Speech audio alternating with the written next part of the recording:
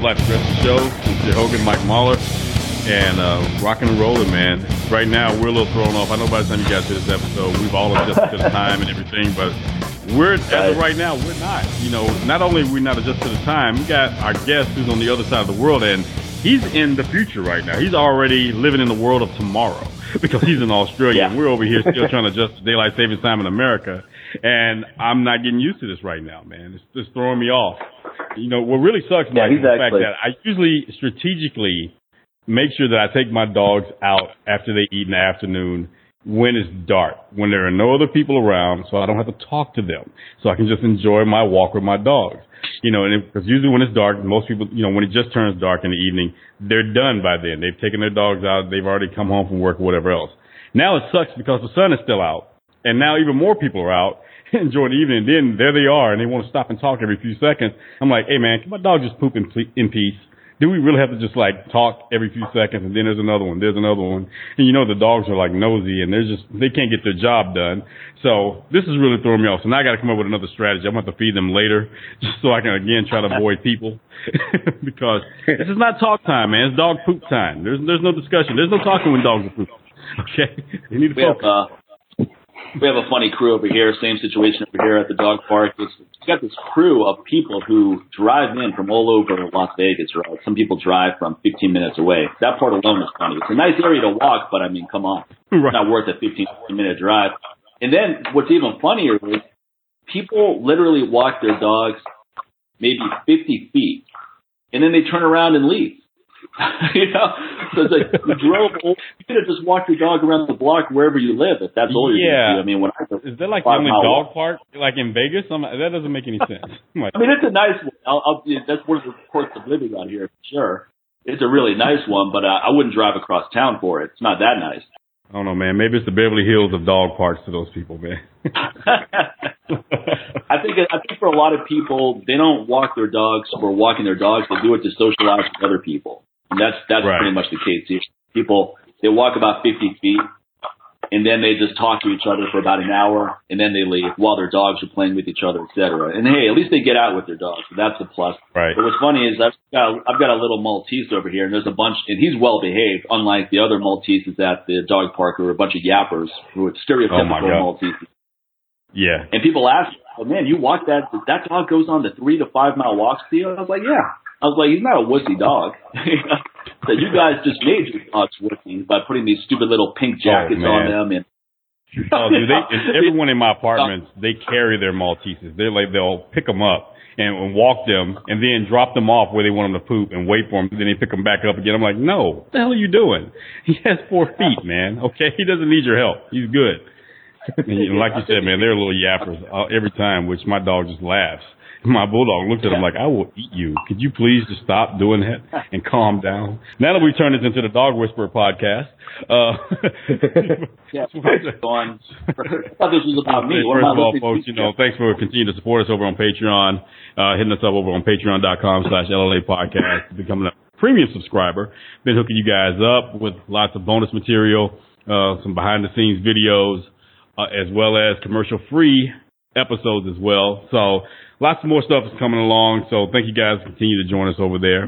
What do you have going on as far as your website, man? Everything's good, man. I've got some promotions that'll probably be over by the time this episode comes out, but there'll probably be some new promotions going on. Red has been out of stock for the last couple of months, as many people know, and will be back in stock by the time this episode comes out. So look for promotions. Sign up for my newsletter. Basically, if you want to be up to date with all the latest promotions, you want to sign up for my newsletter, because a lot of times if I mention it on an episode, we record these episodes sometimes a month ahead of time, if not more.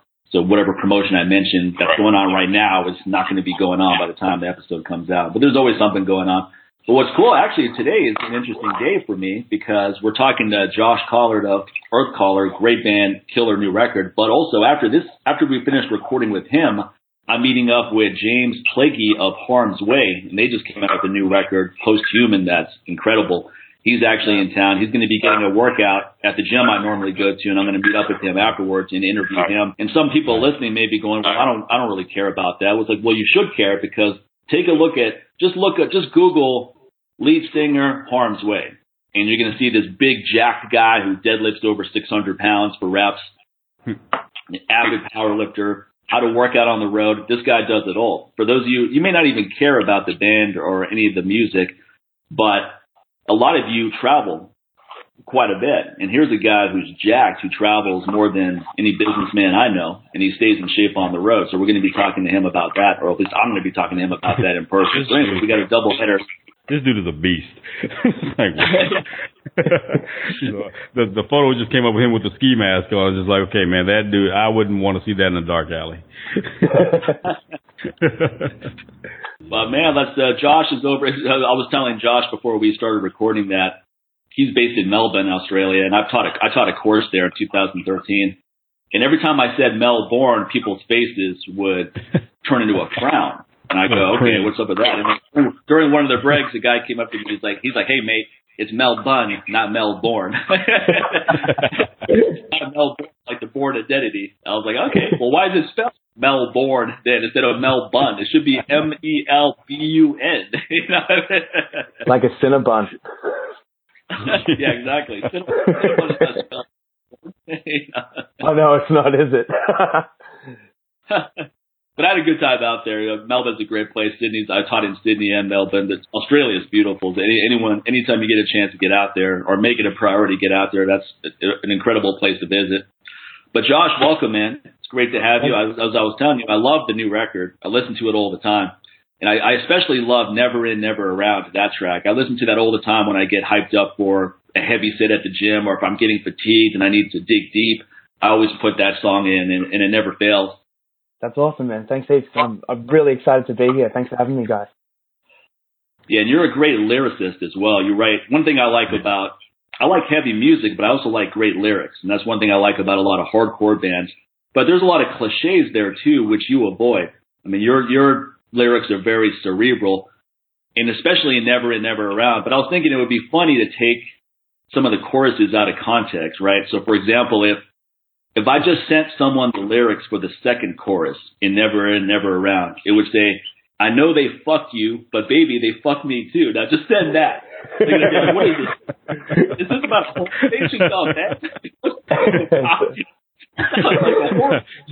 Now that we've heard 50 Shades Mauler.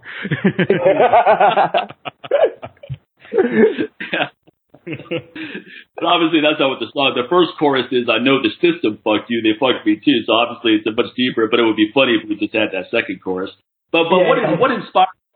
What inspires you when you're writing lyrics? Are you watching the news? Are you staying engaged with politics?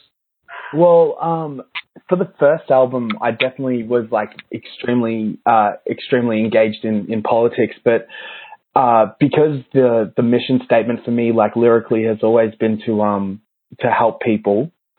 As I've sort of like grown up, gotten a little bit older, I've sort of changed the way that I went about helping people. On the first album, it was like a very political album. So what I wanted to do was sort of bring to light a lot of the issues with the world. But as I've gotten older, I've sort of changed my approach in that my thoughts on how to do it might be to sort of go about what people go through like every day, with their relationships, with their what they're struggling with. Like, everybody's, generally speaking, most people have a goal that they're working towards. And, I just wanted to make music, that, help people along the way there. And, the way that I've gone about it, is different on both albums, but the intention is the same. Yeah. And you have a motivational speaking background too, right? So we can hear that infused into it. Yeah, I've done a little bit of that. Like not in like a corny way, but like I've always just been about like just sort of like pushing myself, pushing my friends, like to sort of just pushing the people around me to sort of achieve the full potential of what they can. And to be able to do that lyrically is like a really sort of cathartic and sort of, I guess, pleasant thing to know that, like for example, we were recently in Brisbane, on our Crystal Death tour. and I ran into a fan who I'd spoken to last time I went to Brisbane, and he was telling me that he was going through like a really dark time, and then he heard one of our older songs, Shadow Dance, which is a song about sort of overcoming depression, I guess. And he said that he was gonna like, he was in the mind state that where he was gonna commit suicide until he heard that song, and like knowing that one of the songs that I'd written had that much of an impact on somebody's life in a positive way was just like a really humbling experience. It was very exciting. Like, it was just like I felt like I'd actually for the first time sort of like made it as like a lyricist, if you know what I mean. Oh, absolutely. Quite a contrast from Cardi B's "Fuck 'em, then I get the money." Yeah, but that's what she would make you want to off yourself. Okay, she'll be the total opposite of what you just shared, man. I think knowing her, saying that what your fan said to you, that's for sure. Yeah. Right. I don't think Cardi B's lyrics are as you put it, cerebral, but they get the job done. Oh, they're cerebral, all right. It makes you want to bang your head against the wall and give yourself a cerebral. Yeah. Shout out to Cardi B. Your song "Pipe Dreams" on the new record is that made me think about when I first got into the fitness business, because that's what people thought it was. When I first got into the fitness business, my big thing was I'm going to proliferate kettlebell training. And at that time, no one in America, I mean, you probably had 50 people in America who even owned kettlebells. So the idea of building a fitness business, period, a lot of people would consider a pipe dream. But building it around a bowling ball with a handle on it, that just seemed ridiculously a pipe dream. But go ahead. Oh, no. I was just going to say, but look who's laughing now. Well, exactly. It's like you have to have that confidence in what you want to do. And that's pretty much the message I got from that song, is that you're going to get a lot of negativity whenever you're trying to pursue a passion of yours. And you just have to, if you have enough confidence and belief in yourself, you're just going to blast right through all of that. That's spot on, man. That's exactly what I was trying to convey with that song. Earthcaller, Earthcaller's always been sort of a band that hasn't, that's, I guess, been like against the grain, as it were, especially in the Australian scene. Like, the biggest like record label in Australia is a label called Unified, and they offered us a record deal back in 2015, which I at the time chose to knock back, because I had sort of like my own vision for what I wanted to do, and part of that vision was being a DIY artist in my own country, but having an American record deal, which we managed to achieve. We managed to achieve that goal. Sorry. Find myself a bit tongue tied. It's real early in the morning here. Now what's the record label you're with right now? We're with Entertainment One, which is based in New York. They've got like a few like real big artists on it, like Snoop Dogg, and I think Waka Flocka's on it now. Right. But we got that hook up through our US liaison. His name's Shane Frisbee. He works at a studio called the Brick Hit House. He owns that, and he was the guy that mixed our first record. That's incredible that you've never actually even been on any U.S. bills or even have a strong U.S. presence. No. Look that. Yeah. I guess that was just an example of like sheer force of will. Like I was definitely on one back then. Like I wish I could tap into the energy that I had when I was like securing all that kind of stuff. Can a band just be in Australia and make a good living, or do you think you have to expand outside of that? That's an interesting question. I think that you definitely can make a living just in Australia, except I'm not sure anybody in Australia really starts a band just to stay here. Like for me, like, when I started playing, I guess, like, you know, in this style of music, when I was like 15 years old, the goal was always to, you know, like the big dream was to make it in America. And that's how it is for pretty much every Australian band. Like, everybody wants to make it in America. Usually the way to do it is that you have to have a strong enough presence in Australia so that you can make enough money to essentially go over to the States and take a huge bath. Like, that's, hope that your music ends up catching on. In the States, but like it's always just like a huge investment and a huge risk. But you know, life is about taking the right chances, you know, and like that's obviously one of them. Yeah, I mean, you're at the right age to do that. Some bands have managed. Some bands, such as Die Art is Murder. Now they, on the periphery, seem like a really big band. But I remember a while back, I'm sure you remember, where the lead singer came out and he said, look, I can't do this anymore. I'm living on minimum wage, essentially. And I just can't keep pursuing this. So they would tour the U.S. and elsewhere and then just have nothing to show, or at least in his words, he wouldn't have anything to show for it. He would be broke by the time he got back. So those formative years must be really difficult, where the goal might not even be to have a profitable tour in the U.S. It's just to have a tour, period, and then maybe break even, and then just keep building upon that. Yeah, that's exactly right. Like, for essentially, literally, for an Australian band to be able to go on tour in the States and break even, that's an achievement in and of itself, you know, because it's weird. Like, it's weird. Australia's got we've got a lot of like really, really talented bands, and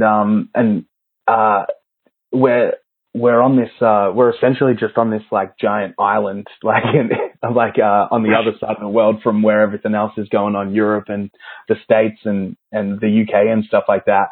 And essentially what's going on over here is just the competition is, there's all these bands trying to vie for that international attention. And the result has been like just this.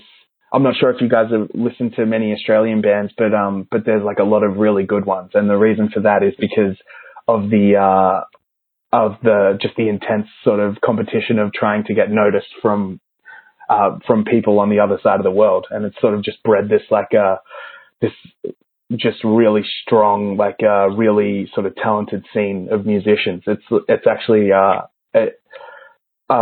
it's actually like, you know, you go to a show in Melbourne, you've got all like even just like, you know, just bands that are barely even touring and stuff like that, and you realize like wow, this scene is like something that I should be like really sort of proud and humbled to be a part of. Like, there's a lot of really talented musicians over here.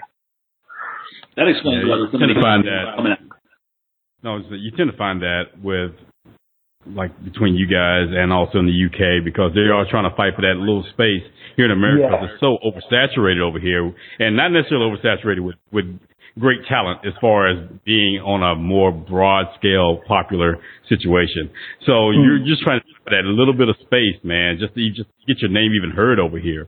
And well, of course, you got to really step your game up over there. Whereas in America, it just seems like there's so much microwavable music and people get out that it's like, okay, well, at least I got something out, and I was out for 5 seconds, at least, you know, and they try to ride off of that. So again, like I said, you're fighting for space, whereas it's not the opposite, where you got people in the U.S. fighting to get play in Australia, you know, or the UK. It's crazy that we're still the standard for some reason when it comes to, you know, breaking new talent in music or in any part of entertainment. But then you tend to find out, it's like, wow, you know, this guy's, you know, or these guys or these young ladies or whatever sound far better than so-and-so, just like we're talking about with Cardi B or whatever else. And, you know, you got someone like, okay, man, when cats like you are trying to get in, why are we wasting so much time on these other people? And then, you know, that's oversaturating the radio, being played 15 times a day, you know, all day long, the same 12 strong songs that they want to say or whatever else. You know, so it just kind of sucks, man. But the good thing is, now we have all this technology, which we were all battling just to get on this call in the first place. Yeah. All this technology now, we're able to connect and hear artists such as yourselves.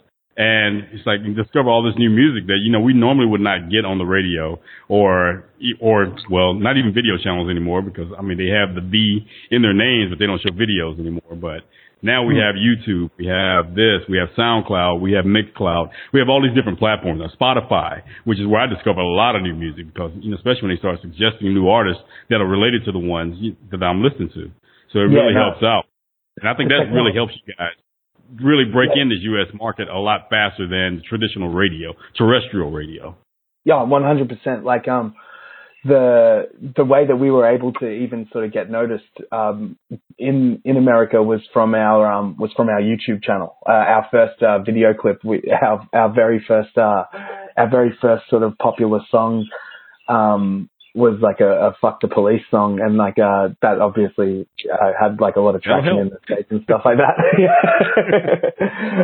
That'll grab attention one way or the other. Yeah. But yeah, like technology's been like obviously like super awesome for us. Like I make a point to sort of if any of the fans ever contact me about Earthcaller, I make a point to like do my best to always get back to them. Like I recently had a conversation with a kid in Mexico who got our record. He's like, it just trips me out. Like, these songs that I, wrote while smoking weed in my room is being heard in Mexico right now. Like this guy's telling me he's showing his mates and they're having a headbang. Oh, sorry. Am I allowed to swear on the podcast? Oh yeah, absolutely, man. Whatever you want to say. Well, yeah, it's a fucking excellent time to be alive, Yeah, that's cool. It's got to be cool when you have that when you get that kind of positive feedback. That's got to be really cool. You have a real message though, but I think there's a lot of really good bands, like you said, coming out of Australia. There's one hardcore band, I'm not sure if you've heard of them, called Relentless. Yes, yeah, we've toured with them. They're really good. Yeah, they're really good. Yeah, they're grass. You know the singer of Relentless. Do you know what he's doing on the side now? No. He MCs weddings, and he's got like a really good business doing that on the side really? as well. Yeah. It's epic. You never. Well, that explains why he has the hardcore band. You got to balance out all that estrogenic energy. yeah. Kind of like Corey Taylor with Stone Sour, man. He needs Slipknot after singing Through the Glass, with them all the time. Definitely. Yeah. But he also needs the Stone Sour after he's been like, just like playing in a band where a guy hits a drum with a baseball bat. Needs to chill out for a little bit. Just wear that fucking mask during the whole show with Slipknot. It's probably just a relief for him not to have to wear that when he does Stone Sour.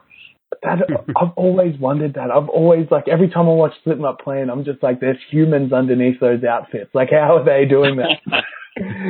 I'm thinking there's funk underneath those outfits because I'm so intense. I'm like, God, those things have to stink by the end of the show, man. Oh, dude.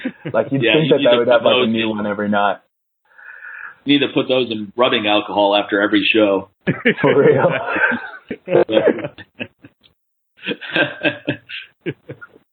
Oh, man. Yeah, but it seems like there's this big wave of metal. It seems like different countries have their time, right? And right now, Australia there's so many good bands coming out of Australia, and many of them are popping in the U.S., such as anyone into intense music knows Die Artist Murder. They know Amity Affliction. I know you're friends with those guys. So I think as more bands start tripling over here, what happens is people start.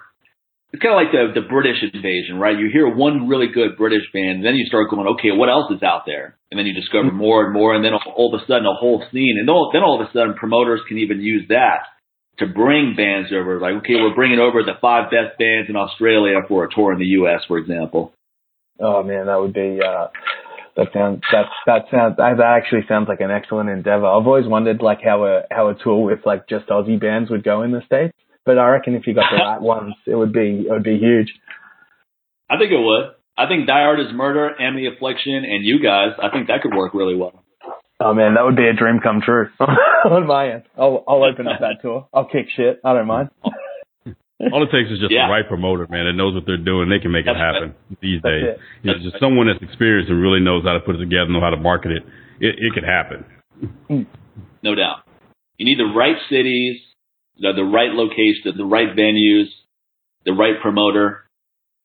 I mean, there's a couple American cities where it would just be a big flop, and then there's other cities where it would do really well. So you just need someone who knows that, someone who's done tons of tours, tons of promotions.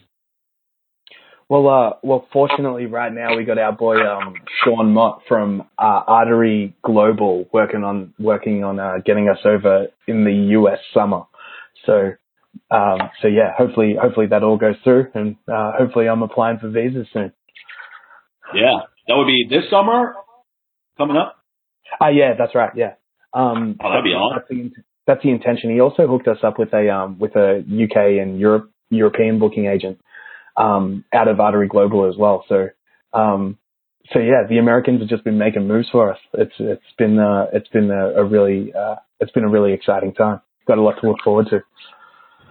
Yeah, you should do it. You should open up one of your shows in the U.S. Go, okay, before we start playing, I wanted to give you guys some motivational stuff.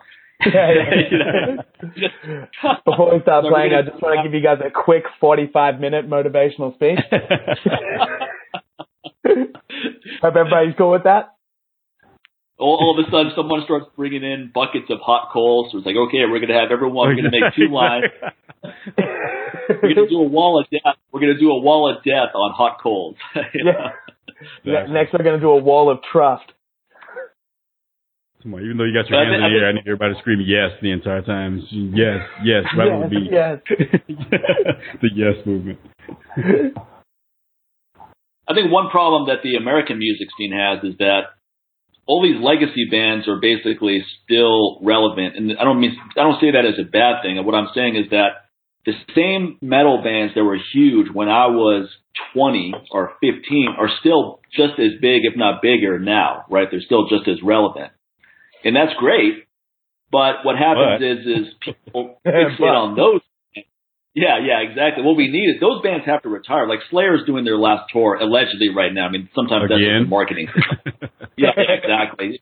Scorpions did their last tour a while back, and then literally within a year they were touring again because you can only have so many martinis on the beach, for so long until you realize, you know what, we just needed a break, man. We don't need to stop doing this forever. We just needed to take some more time off. But I think when you have all these legacy bands in the slots, then sometimes those bands have to get out of the picture so that we can bring up the next wave. Yeah, that's it. And while that or at least put them over, or at least put those the bands that are coming up. Let those legacy bands put those bands over. It's kind of like professional wrestling. Like the old wrestlers like to put over the new guys, and give them a good match or whatever else, and so they can expose them to this audience that won't let the old guys go. And it's like, hey, but look at this new guy. And then they put them over like that. So you should do the same thing. And that's one way to do it. And not put these guys on, have them open up for the legacy band like at 8 o'clock, or 7 o'clock. That's not putting them over, man. That's kind of setting them up. And the only thing you're really giving them is tossing them a bone so they can say, we toured with the Scorpions. But yeah, you opened up at 7 o'clock. No one was there. So who would even know? And then who even cares at this point? No one heard your music, so it didn't really help you. So just saying that you toured with them is not enough. Did anyone even hear you at that show?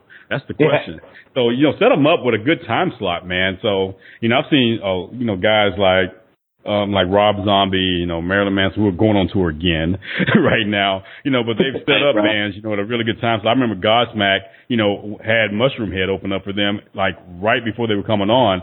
Hell, I wouldn't have known about Mushroom Head back then had it not been for that show. And, but they had a very good time slot, man, and put those guys over, to that audience, right, and expose them to that fan base that Godsmack had at the time. And I think that really helped them out. So again, they're really good about that. So you want bands, these legacy bands to do something like that, man. Help put the new guys over. Yeah. You're not going to lose any fans, dude. Okay? You're not going to lose any your fans. That's the fear, though, of why they don't, is that it's just that insecurity. Like, look at Metallica with Jim Brewer opening up. I mean, come on. Take someone like Code Orange or Earthcallers. Metallica has the ability to make someone's career almost, or at least give it a push, right?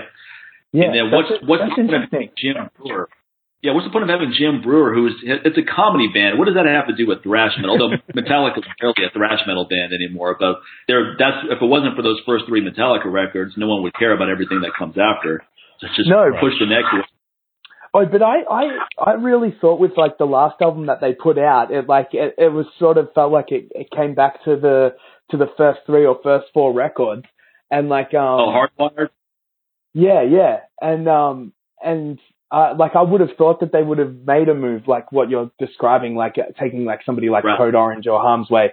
By the way, when you guys said to Google the vocalist from Harm's Way before, I did, and that guy is an absolute animal. Jesus, he's a fierce looking dude. Yeah, what's funny is I'm gonna interview him. I'm gonna take a portable microphone. I'm probably just gonna interview him in my car. You know, I have a Hummer H3, so at least the sound will be locked in. But I don't know if there's enough space for him to fit in there. Where's he gonna fit? Like you sit in the back seat, I'll sit up front. And I'll just turn around with the microphone. Right? There's not enough space for you up here with shotgun. You know? Couple of jack dudes had to split the car into 2s rather than 4s. Yeah. Once I see him, I might think, yeah, you know what? So much for that idea. Let's just use one of the offices here. You know? Yeah. No, but Harm's Way, Twitching Tongues, Code Orange, you guys are so many really good bands. What's funny is we had the lead singer of Code Orange and the drummer on last episode rather, and I was telling him how I went through a long phase where I wasn't really listening to any new music. I was just focused on building my business. I just wasn't thinking about it. And then I started becoming friends with people that are into current bands, and they would just feed me things. And I'd be like, wow, these are some really good bands that are out there. And then I just went down that rabbit hole, and now it's one of my hobbies. It's one of my favorite things to do with my downtime is just scour the internet looking for different bands, finding stuff. And I have friends who send me things. I send them stuff. And there's so many good bands out there right now. I just think in today's world, with the good thing about technology is that it allows you to, with a limited budget, get out some good music. I think it's not so much of it as a negative, but because there's so much more accessibility, there's so many bands out there that I think it's hard to stay in someone's attention span for a long period of time to really build that base. I mean, just me, for example, I'll listen to a new record for maybe a week and I'm like, oh, this is awesome. And then another band comes out with a new record and I switch over to that and I just forgot about the other one I was listening to. Yeah. And this happens a lot. Now, what's interesting with your new record, though, it's like I wasn't lying. I mean, I listen to songs off of that every day, whether I'm walking the dogs, especially when I'm working out. So I think the cream always rises to the top, where you have to create something that, because there's so much competition, I think it's bringing out the best in a lot of bands. Like just like what you were saying about Australia, there's so much competition. That's why you can't just put out an okay record and expect that to put you over. You have to really crush it and put everything you got into it.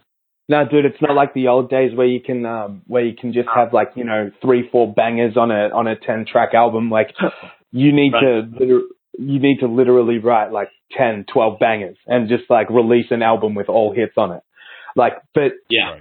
It's so true what you said about the cream kind of sort of rising to the top, because Earthcaller's like a DIY band. Like we've never had like too much of like a huge push from like a label. Like, that was by choice. Like I wanted to keep things in house just so we didn't find ourselves in the position like what you mentioned before about the vocalist of Thy Art Is Murder saying that, we've done these huge tours but we don't have anything to show for it. Like all the money from the band goes through me first. And and I would sooner sort of just, give the guys in the band like a little kickback than, just sort of like hoard it. You know what I mean?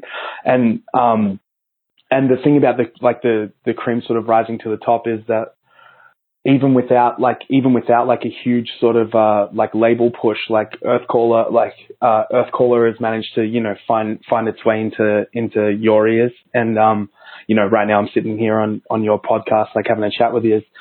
And I think that because of the sort of like influx in amount of bands and like saturation because of like technology and all that kind of thing, I think that we're having a bit of like a renaissance in music at the moment, where there are just like so many like really dope bands. Like I'm on Spotify like 24/7. And I'm finding all of these bands from genres, like even music is getting so good now that even genres that I didn't really sort of fuck with before, I'm starting to fuck with. There's artists in those genres that are just putting out stuff so good that you can't even deny it, even if you don't like that genre. Right. Exactly. Yeah, those algorithms will get you, man, because, you know, you're like, oh, I like that. And you're like, oh, let's make your daily mix for the day. And then next thing you know, they put a playlist together for you. And you listen like, well, damn, that was pretty damn good. But then you realize how invasive it is. Like, wait a minute, you don't know me. Like, how dare you get inside my head and think that I would actually like this, when then you think, like, well, I do like it, but you don't know me, Spotify. You know, so that's kind of where the technology is going now. It's really these algorithms, man, and the AI is getting very, very intelligent and very intuitive to what you like. And because we have patterns. As human beings, we have these patterns, man. So even just a little thing, like, even if you just like the bass of a certain track from an artist that you could care less about, but just the bass line itself, that algorithm will find a way to match that bass line up with another artist that has something kind of similar, or with the style or whatever. And then next thing you know, here's this person. The artists sound nothing alike, two different genres, but it was something about that bass line that was connected, and it suggests, like, hey, you'll like this track, and it puts in a playlist for you. And next thing you know, it's very customized for you, but at the same time, very freaking scary when you think about it, man. It is so creepy. But, like, you're right. It's like when you were saying before, like, come on, Spotify, you don't know me, but, like, you actually do know me. You know me better than I know myself. Exactly, because we give it so much. If we give this technology more information than we give an actual human being that we have a relationship with, it's because we have a better relationship with our technology. So if only we could work out how to communicate with each other. We have so many secrets from significant others, whereas with the technology, we just tell too much. Even when we're trying not to say much, it still figures out a way. You know, that humans just can't do it. You know. If only we could communicate with each other the same way we communicate with our phones. Soon there's going to be an algorithm that says, hey, we've noticed that when you cheat on your wife on Facebook, these are the kind of women you tend to. Well, it's already doing that, because it always suggests certain friends for you. And you're like, hey, man, why is this porn star looking chick, you know, popping up in my feed? It's like, well, it's because you're looking at, you know, bigboottygirls, you know, .com's fan page. That's why.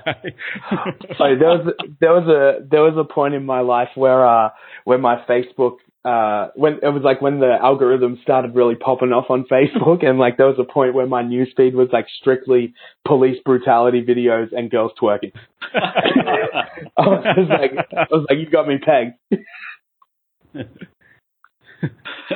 One way to end up on the American list, you know, and get on a no-fly zone list, you know.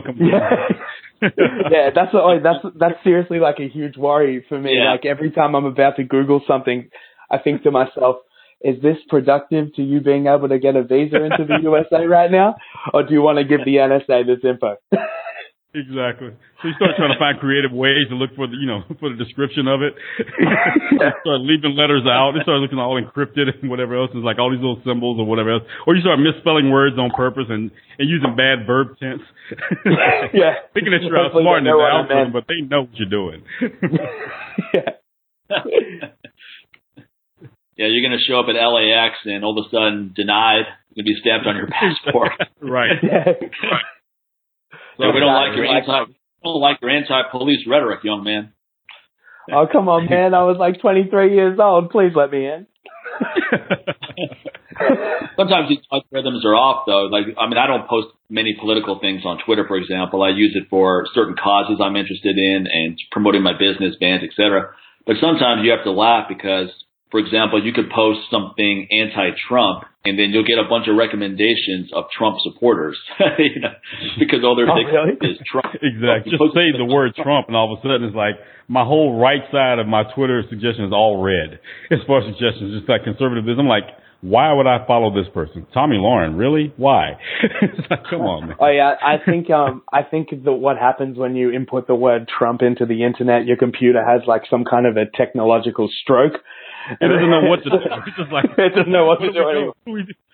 What do we suggest? The algorithms can't even analyze Trump's behavior.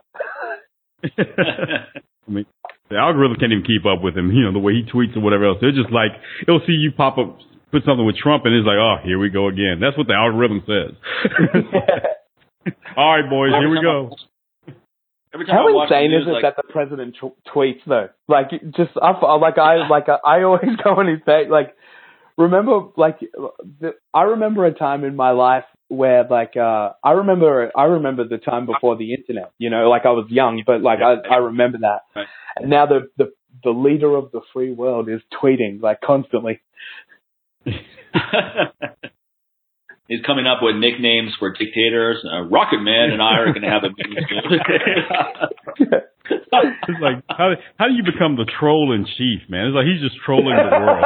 It's just like, dude, that's a good title, man. That's a good title. He was talking to all these diplomats and dignitaries one time, and he kept on dropping Rocket Man in front of these people. He was like, we need to talk to Rocket Man. Meanwhile, Elton John is in there collecting royalty checks every time he uses that phrase, and he's like, "Yep, say it again." Yeah. That's why Elton John's retiring this year. This is why it's his last tour. As long as Trump's in there, he doesn't have to do anything else. He's going to get a royalty for every time he says "Rocket Man." Yeah. Or maybe Trump's trying to push him out. No, I invented Rocket Man. It was my. He doesn't even want to be associated with that title anymore.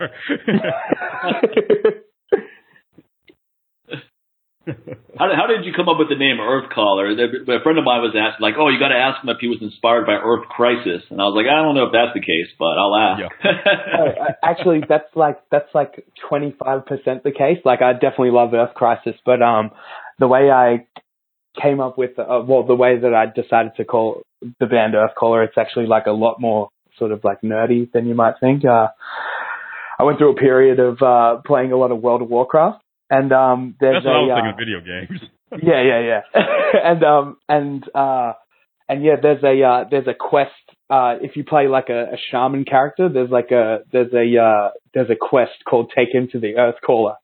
And I read that and I was just like, that's a fucking sweet name for a band. I'm just gonna write that into my iPhone notes, and then it just became the band's name. Right. Yeah, it's funny how that clicks out. The other thing I was going to say about all this competition, here's when I really get into a band. I'll listen to a band and I'll vibe with some of their songs. I'm like, okay, these guys are pretty good. They're pretty good.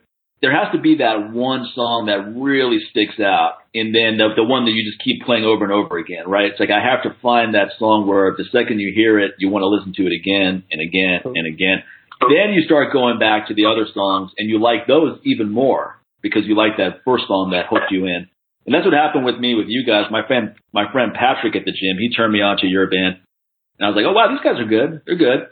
And I just started listening to different songs. But it wasn't until I hit Never In, Never Around. Then I was like, oh, wow, this is really good. This is exceptional. And that hooked me in. And then I went back to some of the other songs that I liked initially, but I liked them even more as a result of that. So I think every band has to have that. A lot of bands, they're good, but it's generic, right? It's easily forgettable. So you listen to it, you're like, yeah, it's good, but it isn't. It's too similar to something else. It has to be just enough different that it sticks out on its own. That's right. Like I've noticed one of the I guess sort of like issues with some heavy music is that you'll put on a band's album and every single song will bleed into each other. Or right. like, like it's all just like build up breakdown. And then, say you're like listening to radio on Spotify, like you like the track, like you'll notice that like sometimes artists even bleed into each other. Like, right. Like same sounding vocalists or same sounding kind of breakdowns. Right. Back to what you were saying about, the song Never In, Never Around. Like, I actually really appreciate it because that's my, personal favorite, song on the album. And I knew because of its like length, it's like 4.5 minutes, I think. Like I knew it couldn't really be a single, but I always sort of considered it to be the strongest song on the album. And I'm glad that we're like kindred spirits on that, because I totally like what you were saying about how you sort of get into an artist being that they need to have that one song that you just want to just bump like repeatedly. That's exactly how I do it. Like I'll hear a song and then I'll literally just like listen to that one song for maybe even like 2 days a week or something like that. And then and then from the appreciation of that song, I'll be able to appreciate the other songs that I'd heard more, Right. Yeah, man, that's definitely true. And I think that also with heavy music, it's important that you can actually hear what the vocalist is saying. I remember someone when Ice-T first put together Body Count. I don't know who he was talking to. I want to say it was someone in Slayer, but I may not be accurate.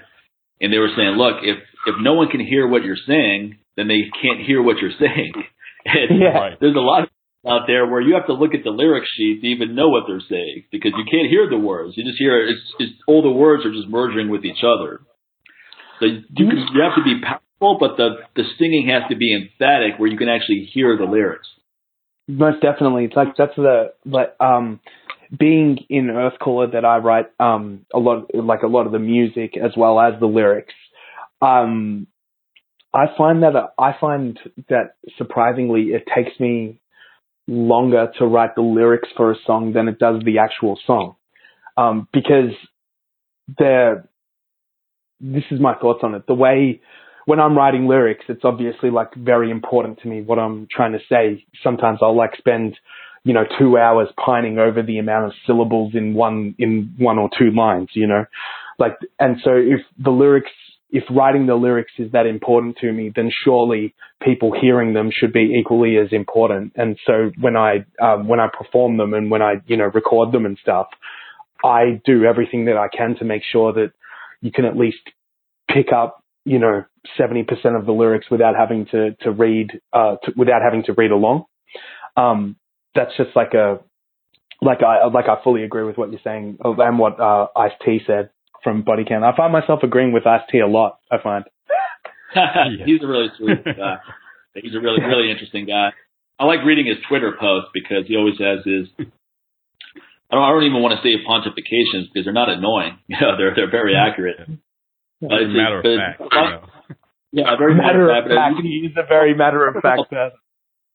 Yeah, very matter of fact, but also coming from a place of a lot of life experience. Oh, yeah. Right. He didn't just read a book of quotes and then put his own twist on it. This is coming from his experiences. It's awesome that he's still that like when I heard that Body Count was going to be releasing a new record, I was just like, oh, is it going to be as intense as the old shit? But it's good to see that in his older age, he still hasn't lost the attitude. He's still got like tons of attitude. Oh yeah. Oh yeah. Well, there's plenty of things going on in this world to keep him up to date and keep that attitude. For real, dude. So, for real. That's true. There's more creative. There's more fuel for being creative now than ever. The inspiration is everywhere. I think Body Count's latest record. Yeah, I think Bloodlust, their latest Body Count record, I think that's their best one, honestly. I think it's better than the first one because musically it's really tight. The lyrics are cool. It's edgy. But it's also catchy. And that's one thing you guys have too. Earthcaller songs are very catchy. It's heavy, but it's melodic. And that's the other thing I was going to say is you can't make it so heavy that there's no melody at all. Because if it's not catchy in some way, then it's just not going to filter in. It's just going to be noise. Yeah, that's right.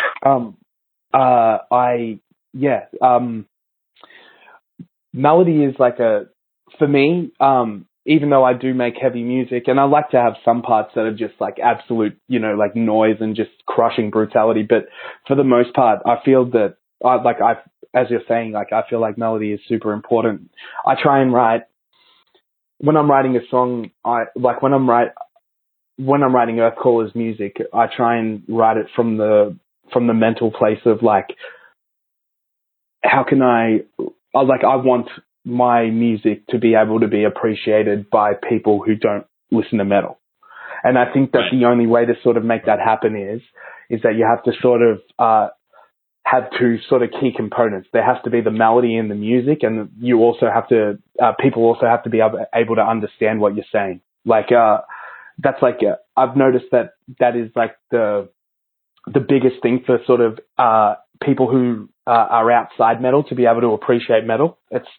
Are the lyrics just or can you actually hear them without having to read along?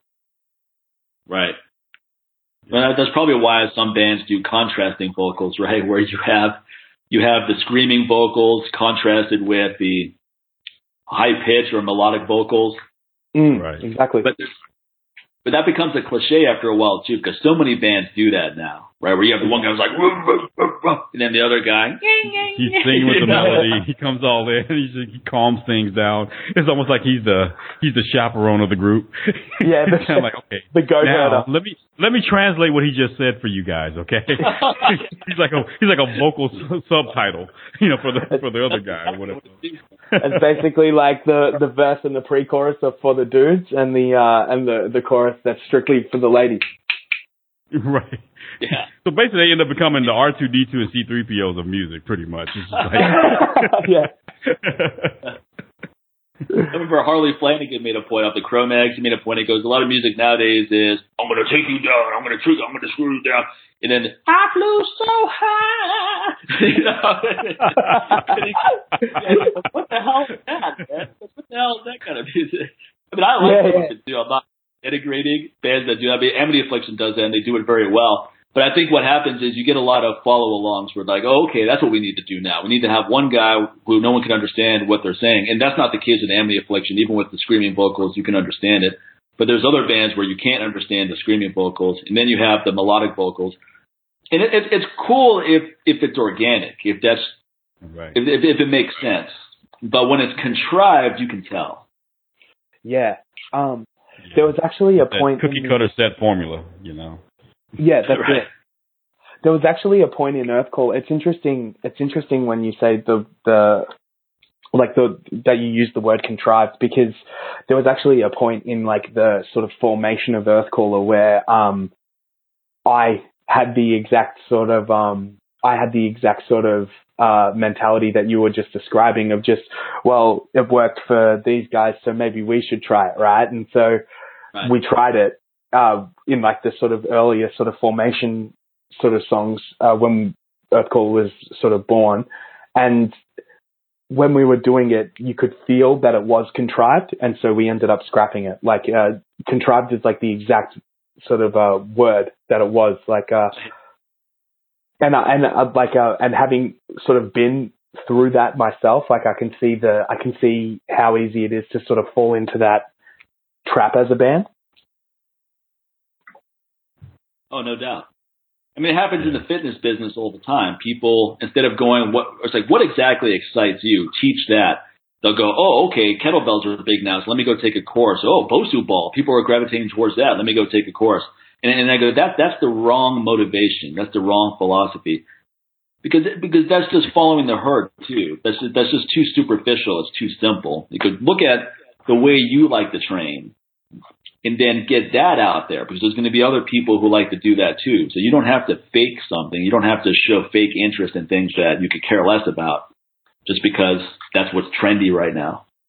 Definitely. Oh, and speaking of your kettlebell training, my younger brother, he does a bit of MMA training, and he likes to train out the back with kettlebells and a sort of like a punching bag. Like that's his main thing. And when I found out I was going to be on this podcast, I showed you him, and he's been biting a lot of your kettlebell moves since. Oh, cool. Oh, very cool. There's actually a lot of synergy. Oh, go ahead. No. You go. Sorry. No, I was going to say there's a lot of synergy between all these different expressions of intensity. So that's what we were talking about with Jamie of Code Orange last week too, is that people that are really into intense music, a lot of times they're into intense working out, or they're fans of MMA, or they do MMA, or they train jiu-jitsu.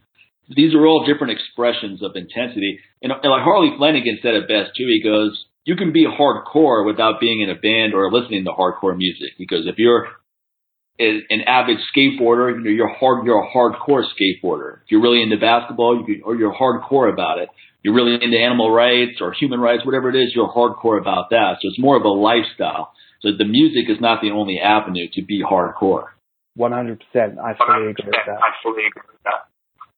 And that's why when I got into this really intense music, it's not too long after I started really getting into really intense training, and that led to building a business and so forth. Even the nature of this podcast, we don't allow ourselves to just be limited to a fitness podcast. Case in point, we're talking to you. So we're not going to just have fitness professional. Not saying you're unfit. I was just saying that. Oh no, but I totally am. The only fitness advice I could give is about the benefits of having man tits.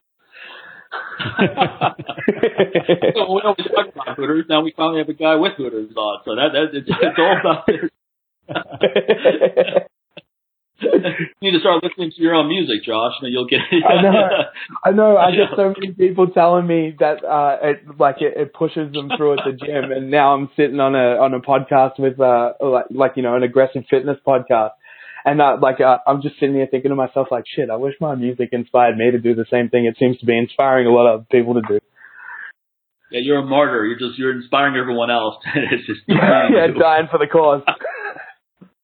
You're welcome, guys. But I think what I like about the show, Sincere and I do, is that we don't just have fitness topics every time. I mean, that's a common theme that is going to resurface often, but we can go in any direction we want. I mean, next week we have Johan Hari. He's the author of Lost Connections, Uncovering the Real Causes of Depression. And we're going to be talking about, of course, depression and mental health. So, I mean, it's just cool to be able to navigate into all these different interests, as opposed to a lot of people, I think, feel that if they go too far from what they're known for, they're going to lose people. And that fear is a mistake, because it's going to limit your growth. It's going to just pigeonhole you into an area where there's only so much you can do with one thing. You know, like, I love kettlebells, but there's not really anything else I want to do with it in terms of getting kettlebell information out there. I put out 10 kettlebell videos. I've taught all over the world. I've written ebooks on it, etc. I've written hundreds of articles and publications. So I don't have anything more to say on that topic. I still train with them. I still like them. I think they're great, but I've got other interests. And I think you want to have that mentality of you follow wherever your interests take you, and not have that fear of, oh, what are people going to think about this if we do this? Like, oh no, if we get two different bands in a row on the show, people are going to stop listening. Well, they're going to stop listening. Too bad. You know? But I think that you'll find that your initial sort of instinct was more right, like of rather than just, you know, you guys having strictly fitness people on the podcast and stuff. Like I think that the fact that you guys bring in all of these other people diversifies your potential, like, sort of audience range, as well as, like, for example, like having as you said, next week you've got a guy that's going to come in and talk about, like, the real causes of depression, right? Like, I think that there's, like, a lot of crossover in fitness and that kind of stuff, because, like, a lot of, I know a lot of people that, have even gotten off, like, antidepressant medication and supplemented it with exercise and, you know, like, and literal supplements. And that did more for them than the depression medication. Yeah. Yeah. And on the flip side of that, there's people who are depressed and distract themselves with training to their detriment. That's their form of therapy. You know, they're not addressing the real causes. You know, so. Yeah, exactly. That's why when they run, they jog so hard, because they're running away from their demons. Exactly. Here's the thing about demons. Demons don't run. Okay, they catch a ride on you. You don't have to run. They're already in shape, okay? They're just cruising behind you in a Cadillac. But what's interesting, I remember talking to a lady one time early in my career. I was teaching a course, and we all went out to dinner afterwards, and she was telling me how much she hates her job and how she wouldn't be able to get through the day if it wasn't for her workouts. And I'm like, well, that's great that you have something now to help you cope, but if you want to take the confidence from your workouts and use that as fuel to quit the job you hate and go do something you love, you know, because that's what I did. Training was always my hobby, and I was in a similar situation to her. I didn't like my job, but I got my workouts in, and that allowed me to cope as well. But it's not to your benefit when you're coping with something that you shouldn't be coping with. What you should be doing is taking the confidence and intensity that you build from your training and use that to permeate into other areas of your life and improve all avenues categorically across the board. 100%. Like, I've done that with music myself. Like music has, like, I've released, like, you know, a couple of, you know, relatively well, like, decently received, albums. And that sort of permeated into me being able to, like, you know, talk on this podcast. We've got Download Festival coming up this month, and Hysteria Magazine want me to, present it, just be like a video presenter for it and stuff. So Cool. The whole reason I started making music was because I knew when I was a kid, I already knew that like that 9 to 5, rat race lifestyle was never going to be for me. And so like, I was just like, maybe if I just like just put everything into this, while other people are sort of, making their backup plan. Like I'll just have all my eggs in this basket. And, like the rush that you get from playing shows, like the feeling that you get, like the contentness that you get from, knowing that your music is well received, sort of, much like you're saying your workouts do for you, like give you the confidence to propel yourself into other avenues in life through that music. And, to be able to like live off it is the ultimate goal and stuff like that. And yeah, like, I didn't want music to be a distraction from the life that I had to lead. I wanted music to be the life that I wanted to lead, Oh, 100%. Yeah. And then everything you do inspires everything else. That's when you have some real synergies. In other words, I listen to your music, I get a better workout. I get a better workout, I'm better on the podcast. If I'm better on the podcast, then I have more creativity writing. If I'm good at writing, then that helps me with the next thing. So there's synergy among all of these things. And I think that's one thing. A lot of people just have compartmentalization in their life. They don't like their job, but they compartmentalize that when they go home.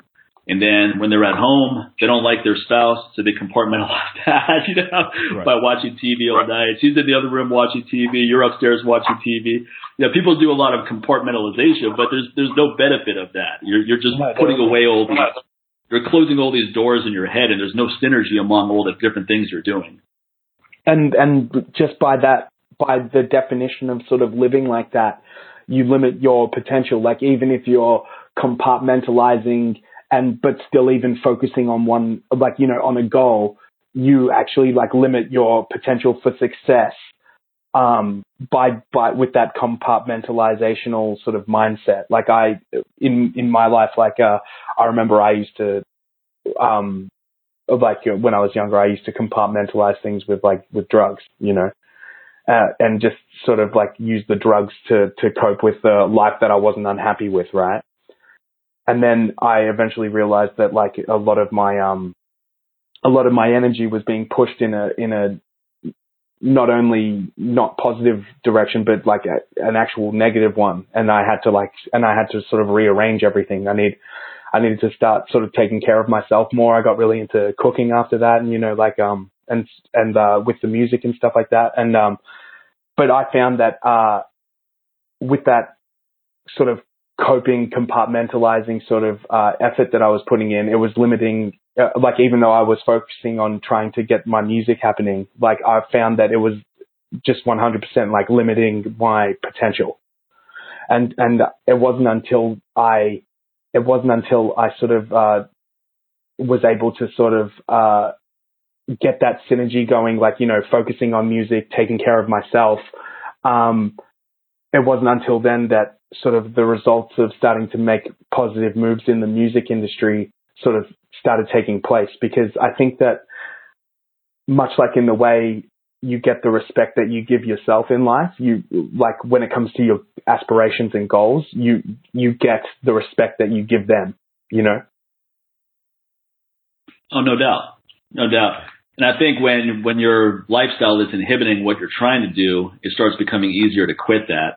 I mean, I used to drink a lot, party a lot, all that. And once I really got into working out and I enjoyed the process of working out and hitting goals, then all of a sudden you start looking at, okay, what's going to inhibit this progress? And it becomes much easier for those things to fall to the wayside. It's no longer even something you're trying to resist. It's just something that falls off to the wayside all on its own. 100%. Yeah, I've been there in my life. It's sort of interesting when you hear I remember at the start, when I first decided to sort of make that decision to just really focus on music and really focus on improving myself, I remember thinking to myself, why wasn't I doing this sooner? Why would I wait this long? I was sort of criticizing myself for being so self-destructive. But then you hear that even you, a guy that's made a career out of being a health and fitness figure. Like, to hear that you sort of even went through like a similar time where you were coping and treating it like in a very sort of similar way to I was, is like, that still blows my mind, you know, like I never would have thought back then that I would be able to sort of, overcome them and sort of progress in the way that I have. But but I'm sure that you would find this as well. But the person I am right now is the best person that I've ever been in my life, you know? Exactly. I mean, all you know is what you don't know. And that's what people don't understand. And of course, you know, we all can look back, but again, like they always say, hindsight is 20/20. So we're always looking back like, man, if I had just known this back then. Well, you know what? You can't really get caught up in that, you know, because right now you got right now, and it's working right now. So it's kind of like, you know, I always hear people talk about, you know, if you could go back in time, what would you tell your 20-year-old self? I'm like, keep doing what you're doing, because that's the only way I can keep doing what I'm doing right now. He's like, so I need you to keep messing up. I need you to have those bingers and go party and go to those frat parties and, you know, think that you're the biggest pimp in the club and you talking to every girl and these girls are like, God, you're being a jackass. So you can realize that's not who you are and truly appreciate and give people the respect that they deserve or whatever else. And, you know, understand, like, you don't have to do that just because, you know, all your boys are doing that and, you know, whatever else.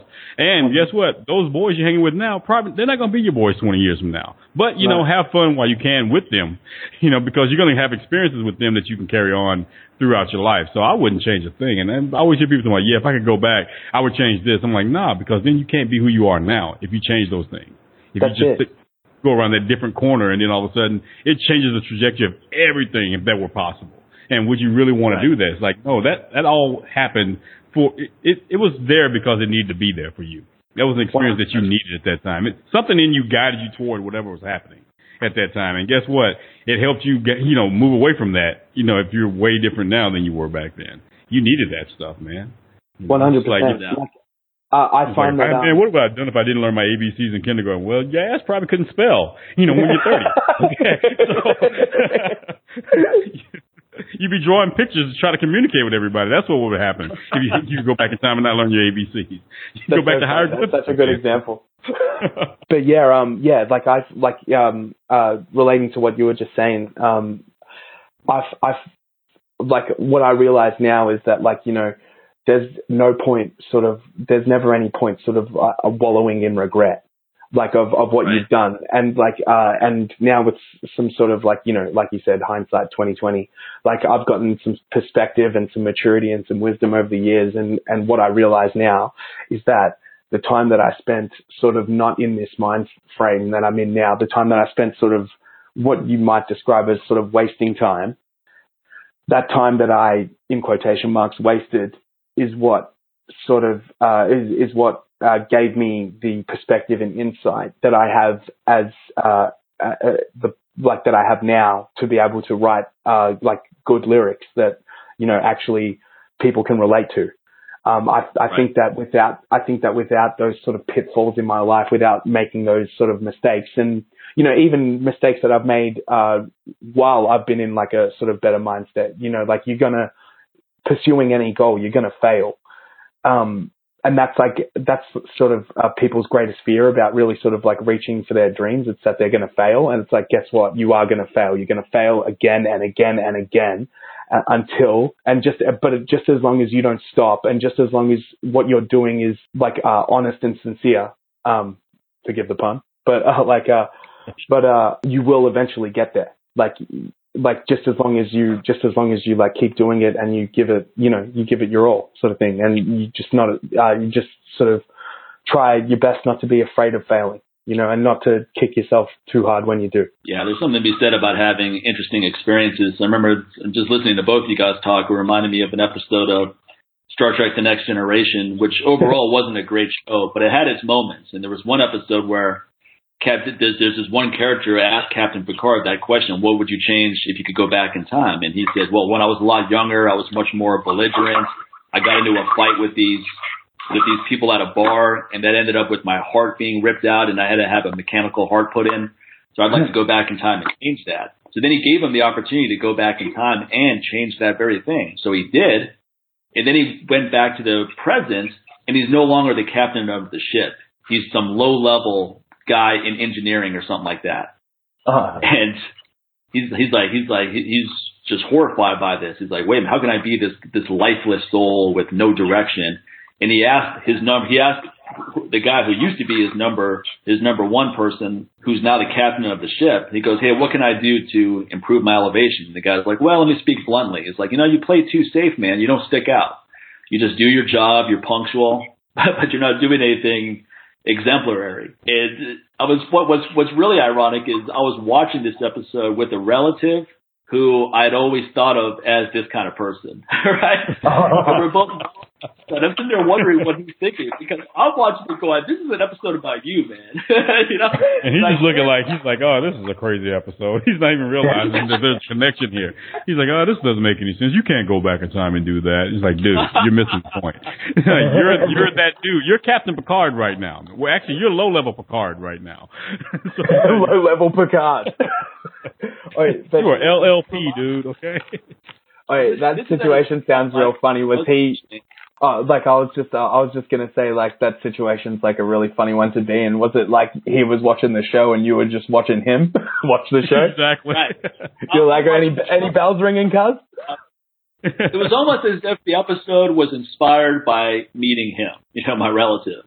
Because that's the way he's always played his life. I won't go into the segue into more detail, but he's always played it safe, doesn't stick out, doesn't do anything.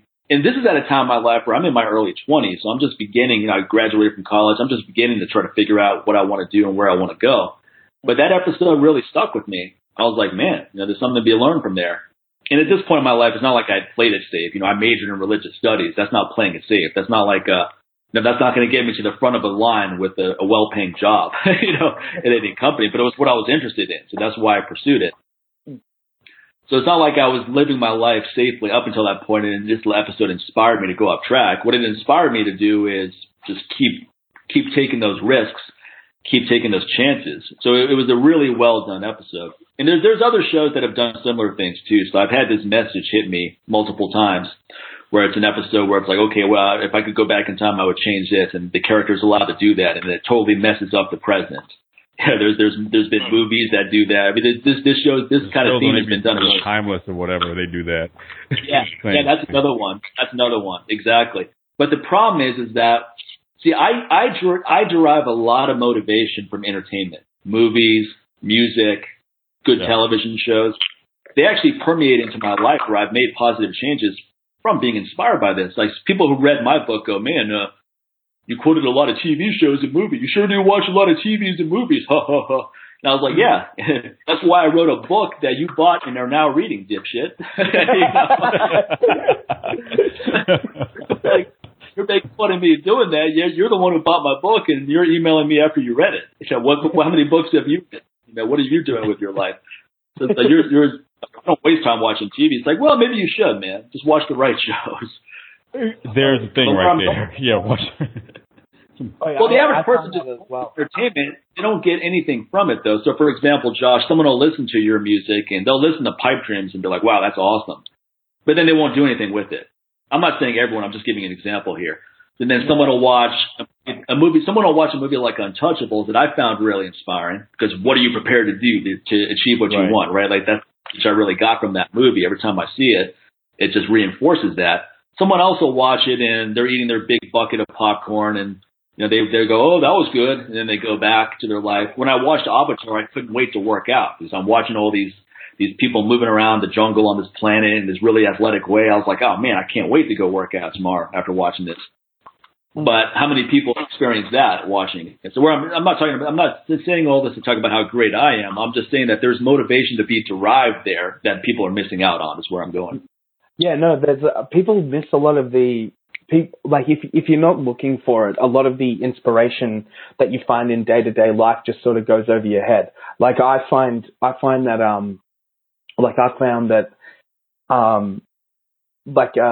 certain TV shows have influenced certain moods that I've been in when I've written lyrics. Like certain life events have influenced, like for example, Never In, Never Around, right?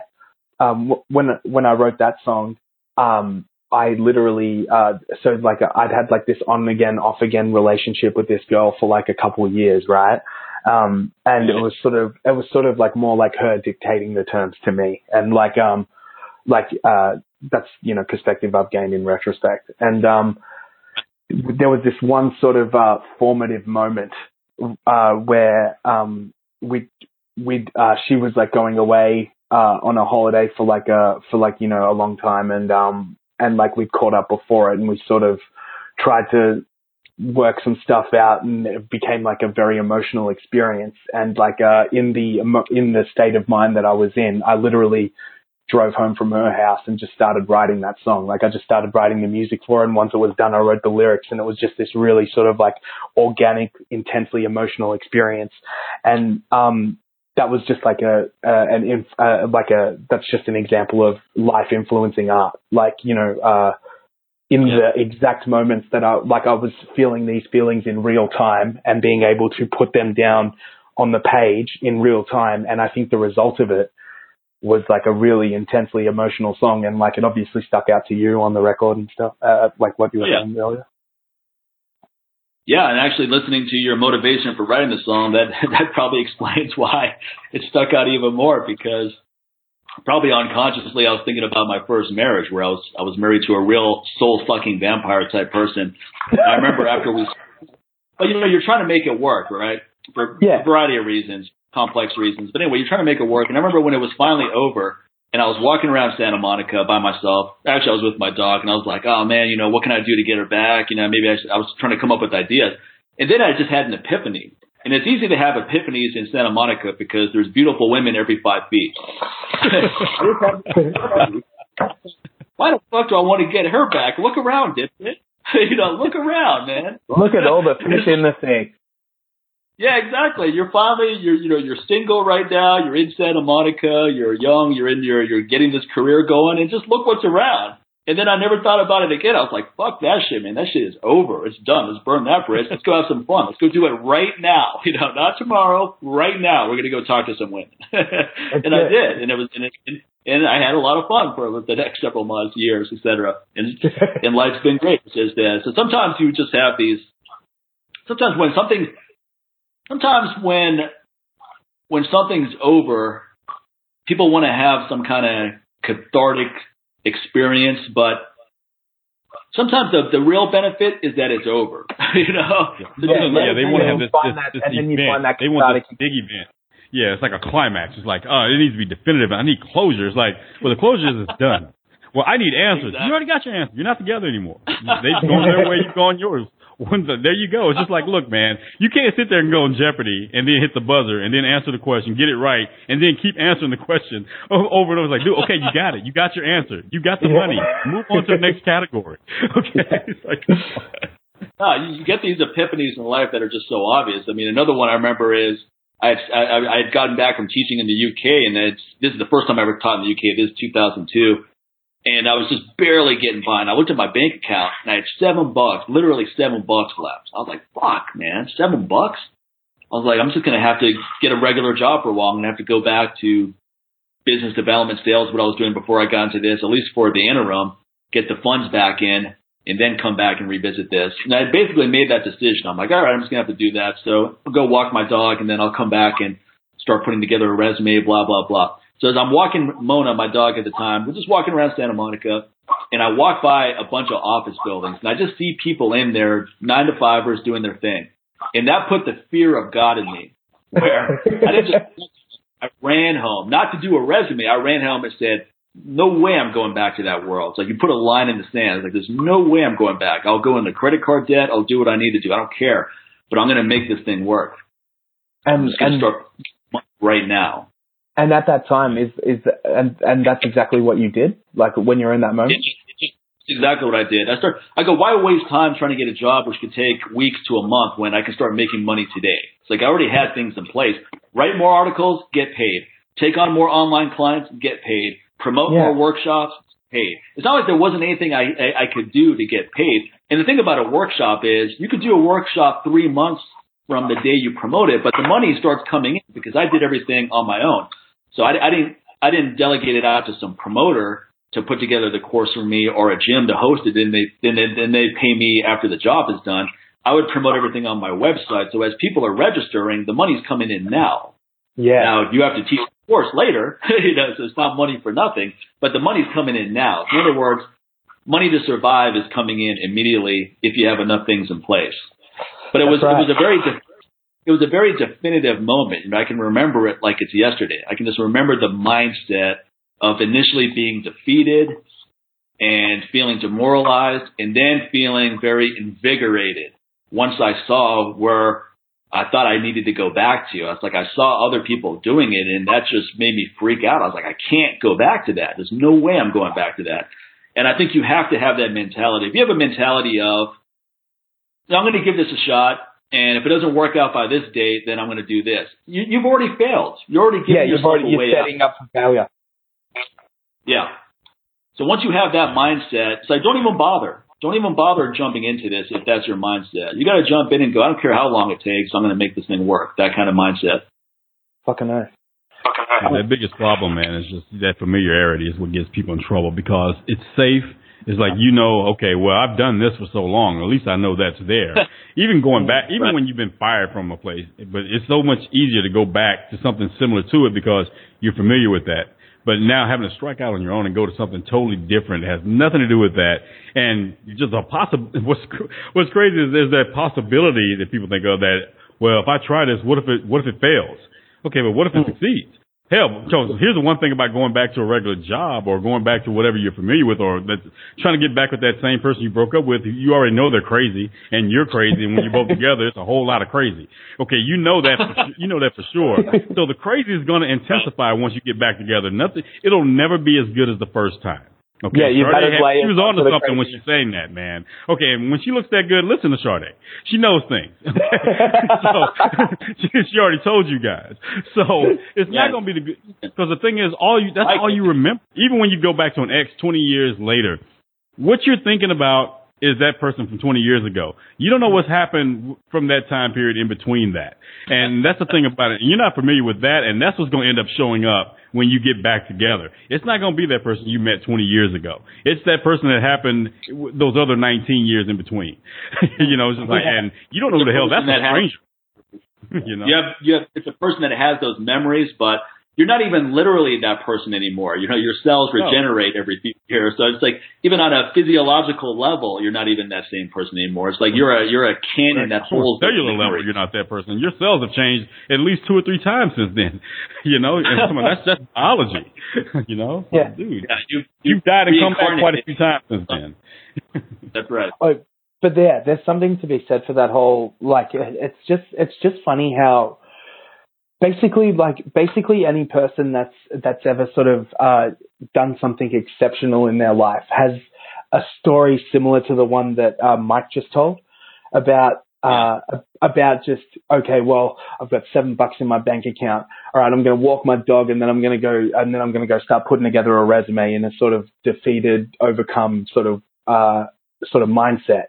And then while you're walking your dog, you see people that are doing what you're about to sort of embark on, and you just say to yourself, like, no fucking way can I do this. Like, I'm gonna double down on what I'm good at. I'm gonna fuck off what I'm not, And it's funny, like you hear so many successful people tell like real sort of similar stories to that, and I think that the sort of like key factor in all of that is that to really be driven and to be like super good at something and super passionate about something, you need to experience a world where you don't have it and it feels like a big gaping sort of hole in your heart. And from there, like from knowing what life is without the thing that you love, that's certainly given me the drive to just fully be intensely into like what I do love, which is making music. And rather than sort of like, burying a lot of my time into like a job to sort of supplement my income, like I do a lot of like acoustic shows as well. Like I like singing stuff like that. Like there is, if you if you're just willing to take that risk, to just boldly sort of step into it, you can get by doing what you love. Like, you know, if for me, it's, I got to play like, you know, 10 acoustic shows a month to be able to support myself in Earthcaller when we're going on tour and stuff like that. You just do that. Like, you just make sure that can happen. Yeah, I mean, there's another movie I'm going to draw upon. I'm going to cliche myself here and draw upon another movie to demonstrate an analogy. But another one of my favorite movies is Rounders with Matt Damon, where he's a professional poker player. Yeah. And he loses a bunch of money. I mean, I'm going to give away some spoilers, but the movie's fucking 20 years old, all right? So just deal with it. Those are not spoilers, okay? It's like the movie came out last week, right? The movie came out in like 1993 or something, 1995. But anyway, he's a professional gambler. He loses all of his money at the beginning of the movie. So his girlfriend at the time was like, look, time to give it up. Why don't you go to law school? You know, that's what I'm doing. So he applies to law school. He gets a regular job on the side, just delivering things just to get by. But you can tell he has no passion whatsoever for this. And that world of playing cards just keeps tugging at him. It just keeps pulling him back in. And in one scene, he walks into a poker game with one of his professors, and he sees all these guys sitting around playing, and he walks in, and just within seconds, he sizes everybody up. And he knows what they have, he knows what they're doing, he knows who's bluffing, etc. So he tells his professor, he's like, hey, man, do this, do this, do this. And the professor does it, and he wins big time. And he's like, what the hell was that, man? That guy just came in here, and he gave us that advice out of nowhere. But later on in the movie, he's talking to his professor, and his professor's like, look, I don't get the impression that, you know, you're really into this whole law school thing. I don't really think it's your deal. You know, there's something else that you should be doing. And he basically tells a story of how, yeah, I used to be a professional poker player, etc. And then the professor gives an analogy from his own life. He goes, I came from a very strict Jewish upbringing. They wanted me to go to seminary. They wanted me to do this and that, but I couldn't do it. It just wasn't for me. So I went to law school. I became a professor, etc. And then Matt Damon goes, was that the right choice? And he goes, what choice? And that's the message you have to have right there. What choice? Like, did you make the right choice? What choice? This is the only thing I wanted to do. You know, what I'm doing right now is the only thing I want to do. There isn't anything else I want to do. It's not like I have dreams of being an actor, or I wanted to be an MMA fighter, you know, or I wanted to be a car mechanic. And this is what I want to do right now. It's not like my backup plans. Like, well, if I can't be famous doing this, then I'll do this. You have to have that mentality of what choice? This is it. That's so true. That's so true. And the thing is like, cause, you know, like I've had, but like, music for me, like even when I wasn't sort of, what, you know, when I made the mistakes of sort of like not focusing on it, right. And just sort of, you know, just being more focused on how I'm going to get money, you know, I found that there wasn't really a choice. Like music was always finding its way to pull me back into it. Like, and I could tell that, you know, ultimately speaking, I was just not pursuing music, like not, you know, not going sort of, you know, like balls deep into music is just me lying to myself and living a lie, you know, and that statement, what choice, is like so true, because you actually really don't have a choice. Like you love what you love, and you can your choices is that you can either bury yourself into what you love, or you can bury yourself into a lie, really. Right. That's right. And for me, it's soul sucking. Bury yourself into a grave of depression and then be in a grave, period, because yeah, you know, exactly. you've been living a life like this zombie because you didn't pick the thing that really made you feel alive. So right. that's what it comes down to. The thing that really makes you feel alive is a good way of putting it. I mean, if the three of us went after this show, if the three of us just went up and talked to, let's say, I don't know, a couple strangers, 3 to 5, right? And you just got onto a topic of, hey, if you enjoy what you do for a living, are you happy about your life? And they were honest. If they decided to be honest with you, the answer would be like, fuck no. I mean, in Johann Hari's book, he asks people, they did a survey where they go, how many close friends do you have? And 20 years ago, the answer was 3 to 5. The answer now is 0. Because people are on social media so much. They're not. How can you have close friends when you're not an authentic person? Yeah, 100%. Exactly. You continue to show this one side of yourself that you've created for the most part. Even if you came and try to be yourself, eventually you've been influenced because randomly 50, 60 people keep popping up in your feed, or their stuff pops up, and you start. It's hard not to be a sponge and take a little bit of whoever they're posing as and absorb some of that. You know, and just by magnetism, you tend to gravitate toward that. Or they'll say something that you agree with, but then you're like, oh yeah, I agree with that. Next thing you know, you're following what they're saying, and then you're looking at what they're saying. Then you see who they're following. Then next thing you know, it becomes very tribal. And then you got to ask yourself, okay, at what part did I lose myself during all this? Now that I'm 50 friends, quote unquote, deep, you know, I've added this person, they've added me, blah, blah. I think that, you know, that's why one thing I like about Instagram is the fact where it says follow and following for most part instead of saying friends. Like Facebook lies to you already when it says like so-and-so added you as a friend or somebody wants to be your friend. No, they don't. They just want to be nosy. They don't want to be your friend. You know, so that's what they need to put. They need to be honest on those buttons. Like so-and-so wants to be nosy. Do you want to let them in your life and see what you're posting? You know, confirm or, you know, deny. You know, so, and it's true what happens on Instagram. It's like you are truly following for the most part what's going on, because if you're looking at, okay, let me follow and see what they're talking about here in this hashtag here. So you actually really are following or being followed there. At least it's somewhat honest compared to, like I said, Facebook is lying to you with this friends crap. You're not friends. That's why I like to hang out with I always say I like to hang out with my carbon-based friends. And you can always tell the lack of education when you say that, because when people look at you like, what? Carbon-based friends. You know, that's what humans are made of, right? Yeah. I'm not talking about the ones and zeros, and I'm not talking about my pixel friends. You know, so we're not talking about that. So, like, trust me, if these people have a virus, it's not going to be a good thing in real life. There's people that I'm hanging out with. If you get a virus on the computer, I can always just turn them off and unplug it and be done with it. Yeah. So, oh, but it's funny that you that you're bringing up sort of like Facebook and social media, because and the idea of friendship, because I think that something that's sort of happened in recent years with the sort of presence and the more streamlined nature of social media these days, I think the definition of what people call a friend has changed. As you said before, like when you ask people 20 years ago how many close friends they have, and they, like, the answer would be like, you know, sort of 3 to 5 close friends, like a sort of tight knit group. Now it's like, now people sort of say that they're friends with, you know, 200 people, 400 people, you know, like, just anybody like from the scene. But, what sort of died is the actual sort of core tenets of what makes friendship. Like, are you ride or die with this person? You know, if this person's going through a hard time, are you going to be there to sort of help pick them up and help shield them from a lot of like the shit that's coming at them, because that's what actual friendship is.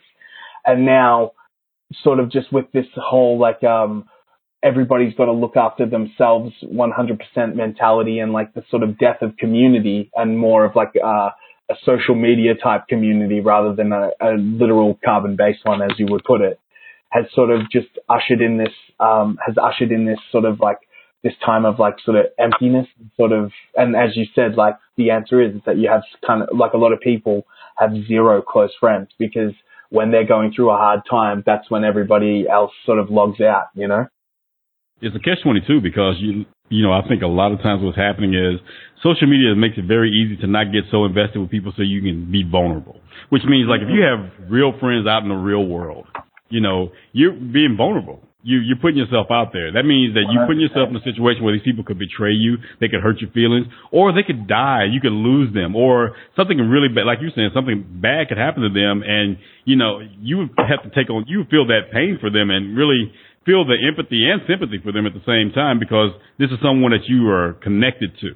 So it's social media can be something seen as a safe zone for people, and it was like, well, if I don't like this or whatever else, I can just log off, or I can go somewhere else. I can just turn on, you know, do something else from this point on. I don't have to worry about that anymore. I can unfollow that person, you know, I can block them. You know, it's very easy. They don't have to be human when they're on social media for the most part. People can act like they're human, but until you're doing humanly things, you really don't have to be human. You're not required to do so. So it's a catch-22. But then when they're in a situation where they need someone Here's someone that had the same attitude that you did. And so then they feel isolated and alone. That's why you get a lot of these events that we see that are going on in this world where it's like, oh, look at this tragedy. Oh, this kid did this. I can't believe he went shot up in school, blah, blah. Okay, instead of blaming the two, let's go back and look at their social life. Look at, was anyone even there? Did anybody even pay attention to this? Because the signs were there. This is not something that happened right away. This has been leading up. They've been bullied. No one stepped in to fight for them. Look, man, we were all, before the internet, it's funny we have like AD and before Christ era and all that. So now we need to have like a BIE, before internet era, for all of us who were born at that time. If anybody that had like any kind of moral decency when we were in school, if we saw like the kid who was mentally challenged or the overweight kid getting beat up by the jocks or whatever else, or just some bully in general, you'd step in. You'd step in like, nah, bro, you can't do that. Or, you want to whoop his ass, you got to whoop mine. And you had other friends who would do the same thing, and then that'd be the end of that. Whereas now these kids are getting bullied or whatever else, and people think if they go on social media and troll the troll, they feel like they're actually defending the kid. Like, that's not enough. You need to check in with that kid too. It's more to it than just following them. It's like, can you call that kid? Like, hey man, look, you need someone to talk to. Here's my number. Or hell, Skype me. At least, that video interaction at least be more beneficial than just like, say, putting a tweet up and like, oh, are you good? Well, we don't know. You can't see them or whatever else, man. So it's like, it's really made it very safe to be detached from getting invested in someone emotionally. 100%. As far as social media. It almost encourages detachment, which is. Yeah, it does. It's encouraging the opposite of what it was really created for in the very beginning. Before it was realized that, you could capitalize on this now and make money from it. And I'm not saying like people just posting their stuff, whatever, but even the social media companies have capitalized on your emotions and your quote unquote connection. Because, they have their algorithms going on now, so they see how your behavior is. They see who you tend to hang out with, who your tribes are, whatever else. So now they know how to make money and who to cater to and what sponsors to bring in for just your particular page and your profile from all the stuff that you did when you created that profile. So once that started, once the money gets involved, man, it's just kind of like, that's a lot of times when that emotional connection starts to really like dissipate. And that's what's really starting to happen with this now. It's a marketing thing now more than anything else if you're not aware. Now, if you're aware, you can see right through that BS. You can tell like, no. And you can actually realize who you're really having a connection with online. And eventually, a lot of times, it's like if you really do have that connection, it's like, look, dude, enough of this DMing and instant messaging, whatever else, man. Like, hey, if you're in town, hit me up, or I'm coming through, blah, blah. Let's go hang out, grab a drink, talk, grab something to eat, whatever else.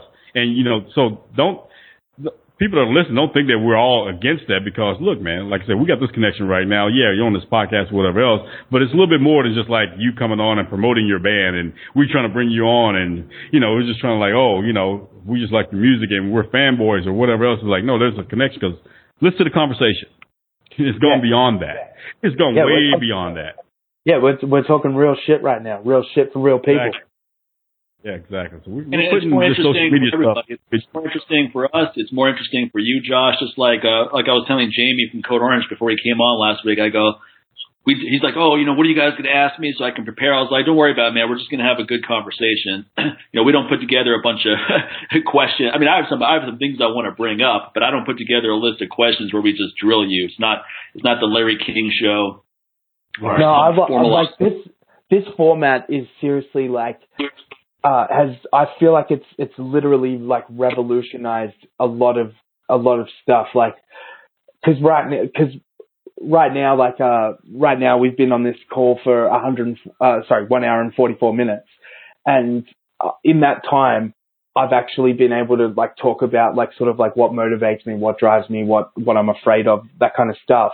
And I feel as though that this format is the only sort of, is like, it's a new thing. And it's allowed people who like consume music, consume any kind of entertainment or service to be able to really actually get to know the people that they're supporting, essentially. Oh, yeah. And I think it's worth sort of noting that like in the same way that we were sort of criticizing Facebook right now, before technology such as this has allowed people to connect with to connect with people that inspire them in a way that wasn't possible before. And I think in that, you know, like in being able to do this, you know, like people are going to listen to this and they're going to get like a real actual like kick out of it, like a proper benefit, you know. It's always good because they can realize like, oh, these people are real people just like me. So therefore, guess what? Now the pedestal has been removed. The inferiority can be removed because you realize, okay, this is a human being. He pisses and bleeds like I do. You know, you don't have to put him on, you know, this status way above you, which what happens with a lot of people when they start looking at these celebrities and whatever else, because celebrities only show you so much. They really don't want to appear vulnerable a lot of times. You know, politicians don't want to seem vulnerable. They want to seem like they're, hey, I'm in control, I'm good, I'm a powerful person, blah, blah. It's like, well, the best way to show how powerful you are is show your vulnerability at the same time. And how do you balance that? That's where the real power is. How can you balance that? Instead of being extremely on one way of doing this or being extremely going the other way of doing it by being too much of a dick that's trying to exert his power, or being a pussy, you know, trying to act like you don't have any power, or, you know, and giving up your power. So how do you balance things out? That's what inspires people. Because that's all what everyone's looking for. People are just trying to seek balance, man. But everybody's always trying to preach, you know, go all the way over this way or all the way this way, or there's just no other way. It's the wrong way. And that's not how life or biology, none of that stuff works that way. It's not just that one thing. You got to find that balance. And that's what this does. These platforms do. They show like, okay, these people are human. They have their insecurities. You know, Mike had his issues with corporate America and whatever else. And, you know, yeah, it could have been like a very scary time, you know, striking on your own. Everybody's going to have those doubts and those fears for a few seconds. But then what's the alternative? That's the question you ask yourself. Well, what's the alternative? Yeah, I'm feeling a little nervous about this new business, but what's my other option? And then, like you guys saying, like, there is no other option because you see what the other option could be, but that's not my option. F that. You know, I'm not trying to do that, man. That sucks. So I'd rather deal with this type of suck right here that I'm not familiar with, and that suck that I'm very familiar with. I know that suck, and I'm not good with that. No, my issue with not even corporate America, but just authority in general is I don't like anyone telling me what I can or can't do when it comes to my life. Right? That's why I never liked working for someone else. You have to come in when they tell you to. You have to leave. You have to stay until they tell you to. If you want a vacation, you have to ask. And I know exactly where it all comes from. In my case, I've written about it in my book and so forth. So I'm just a guy who is ferocious about independence. So the things that people are afraid of being an entrepreneur, those are the things that I run towards, that I crave. Right. I don't have any fear whatsoever about making my own money and doing my own. That's the way I want to do it. You know, I wouldn't have it any other way. And it's because you know that. It's because you see people make the mistake of being afraid of like the wrong kinds of things. Like, see, rather than the fear of failing at becoming like, you know, a successful career musician, I'm way more afraid of being in a position of having to wake up super early every day, go somewhere I don't want to be, and then go home in traffic. You know what I mean? Like that puts the fear of God in me more than anything else. Like. Oh, yeah. Like I would rather for a period of time suffer for what I love than just suffer for the sake of suffering. Right.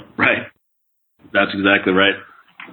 And I'm glad I had those experiences because I know what the alternative is. So that's why, you know, anytime I had that one big moment of doubt in business, but I've had, not recently, but I've had doubts here and there during the formative years, but I always knew what the alternative was.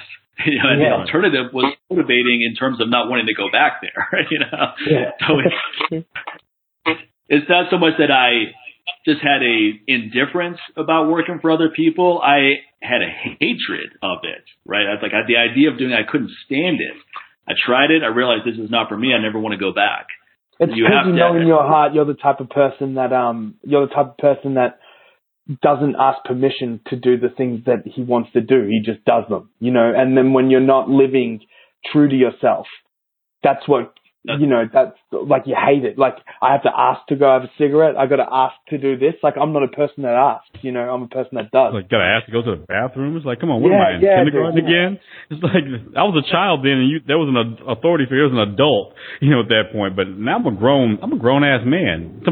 What do you mean I have to ask permission to take a vacation? Or better yet, I have to ask permission to take a sick day when I'm not feeling well? Like, no, you can't take that. You don't have any sick days right now. You need to come in. Oh, okay. I'm coming to contaminate all you fools then. Okay. I'm going to make you call me Typhoid Mary. You're going to reconsider making me come in while I'm sick. I'm coughing on everybody. Everybody's getting coughed on and sneezed on today, bro. To the point, you know what, Hogan, go home. Go home. We're good here. So. Yeah, cool, man. I think we have enough really good material there, man. Thanks a lot for waking up so early and joining us today. Oh, dude, thank you for having me. It was an absolute honor. I hope I did a good job for you guys. I had a lot of fun having that chat. Yeah, we'll leave a good review for you on Yelp, man. I know you guys don't have that over there, but we got Yelp. We'll give you a good review. Yeah, I know what Yelp is though from South Park. Anything you have coming up you want to plug, Josh? Anything? We know you have the U.S. tour planned in the summer, but anything else you'd like to bring up? Oh, yeah. So for anybody listening in Australia right now, we're going on tour with Savior and a Burden this April. We've got Upload Fest coming up. It's a sideshow for Download Fest. We're headlining it with like a whole bunch of great bands, including The Gloom in the Corner, Blacklist, and heaps more. Just to everybody in the States who's been supporting us, I just want to say thanks very much. It means the world to us, and we're looking forward to hopefully coming to see you this summer. Sounds good, man. Awesome, man. Thanks very much. Thank you very much. Yeah, man, pleasure. Now, I'll look forward to seeing you guys in the summer. I'll definitely make it to, even if you don't come to Vegas, I'll look for a show in Los Angeles or somewhere in the vicinity, and I'll definitely come out. 100%, man. That would be great. Looking forward to eating some edibles with you. I'll make sure I'm stocked up before you guys get out here. I'll come with the cash. We can even take a little tour to the dispensary. We can have it filmed for some content. Oh, dude, yes. Okay, I'm bringing a cameraman. Sounds good, man. You have a great day, man. Pleasure.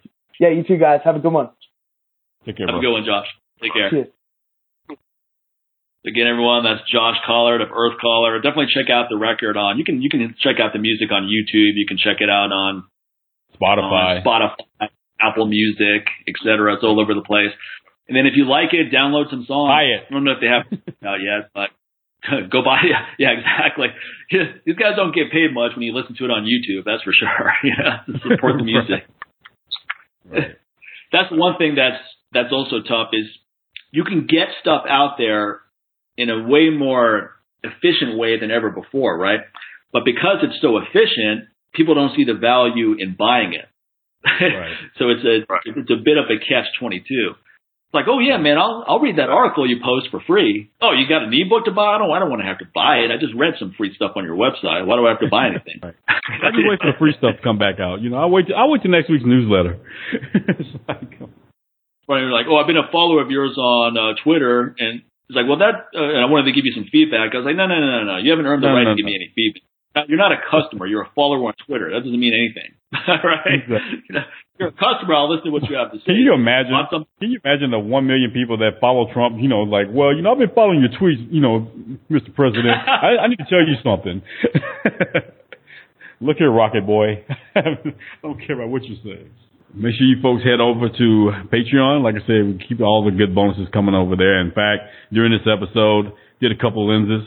So we actually had some live video going on while we were talking and having our discussion with Josh, and I already saw that some folks are already looking in real time with that. So again, those lenses are pretty much the Patreon equivalent of like Instagram stories and Snapchat. So they go away after 24 hours. And, so it's something I've been kind of toying with. And again, just like we were talking about last week with Jamie, I want to help these guys, help these guys out and get the word out there. So I also did a Periscope as well on Twitter of, just a few minutes of while we were talking to Josh too. So, but that won't always happen, especially for other guests. But like I said, I want to do our part to help these guys get out there and be more known to more different audiences or whatever. So that's the reason why I went with a free version of doing that as well by promoting it on Periscope. But like I said, that's not going to be the norm. It's like I still want to keep the bonuses there for our people over at Patreon. So that's why the lenses that I posted over there are a little bit more exclusive and a little bit more uninterrupted or whatever. So again, head over to patreon.com/LLA podcast. Become a Patreon subscriber. Get access to all the bonuses, the bonus episodes, the mini episodes that we're doing, as well as commercial-free episodes that have come out a couple of weeks before the free version. So you'll already be not just one up, but maybe two ups on everyone else compared to, the folks who will get everything for free over on iTunes, Stitcher, and everything else. And other than that, use that coupon code LLA, get 10% off all of our products at both of our websites at MikeMahler.com as well as NewWarriorTraining.com. And other than that, rate and review us, man. Just keep those reviews going. Let's pack it. Let's get it going. Just hit the stars, whatever. Make it quick. It doesn't have to be a thesis like Mike says, man. Just, say, hey, good show. I like it. I dig it. Boom. You're done. See, it took all of like a second for me to say that. That's how long it takes you to type it. Anything else you want to add, man, before we head out? No, that's good, man. We got more great guests in the pipeline, so we're going to keep them coming. We're just going to keep hitting home runs this year. Exactly. There you have it, folks. So we'll catch you guys on the next episode. Take care, everybody.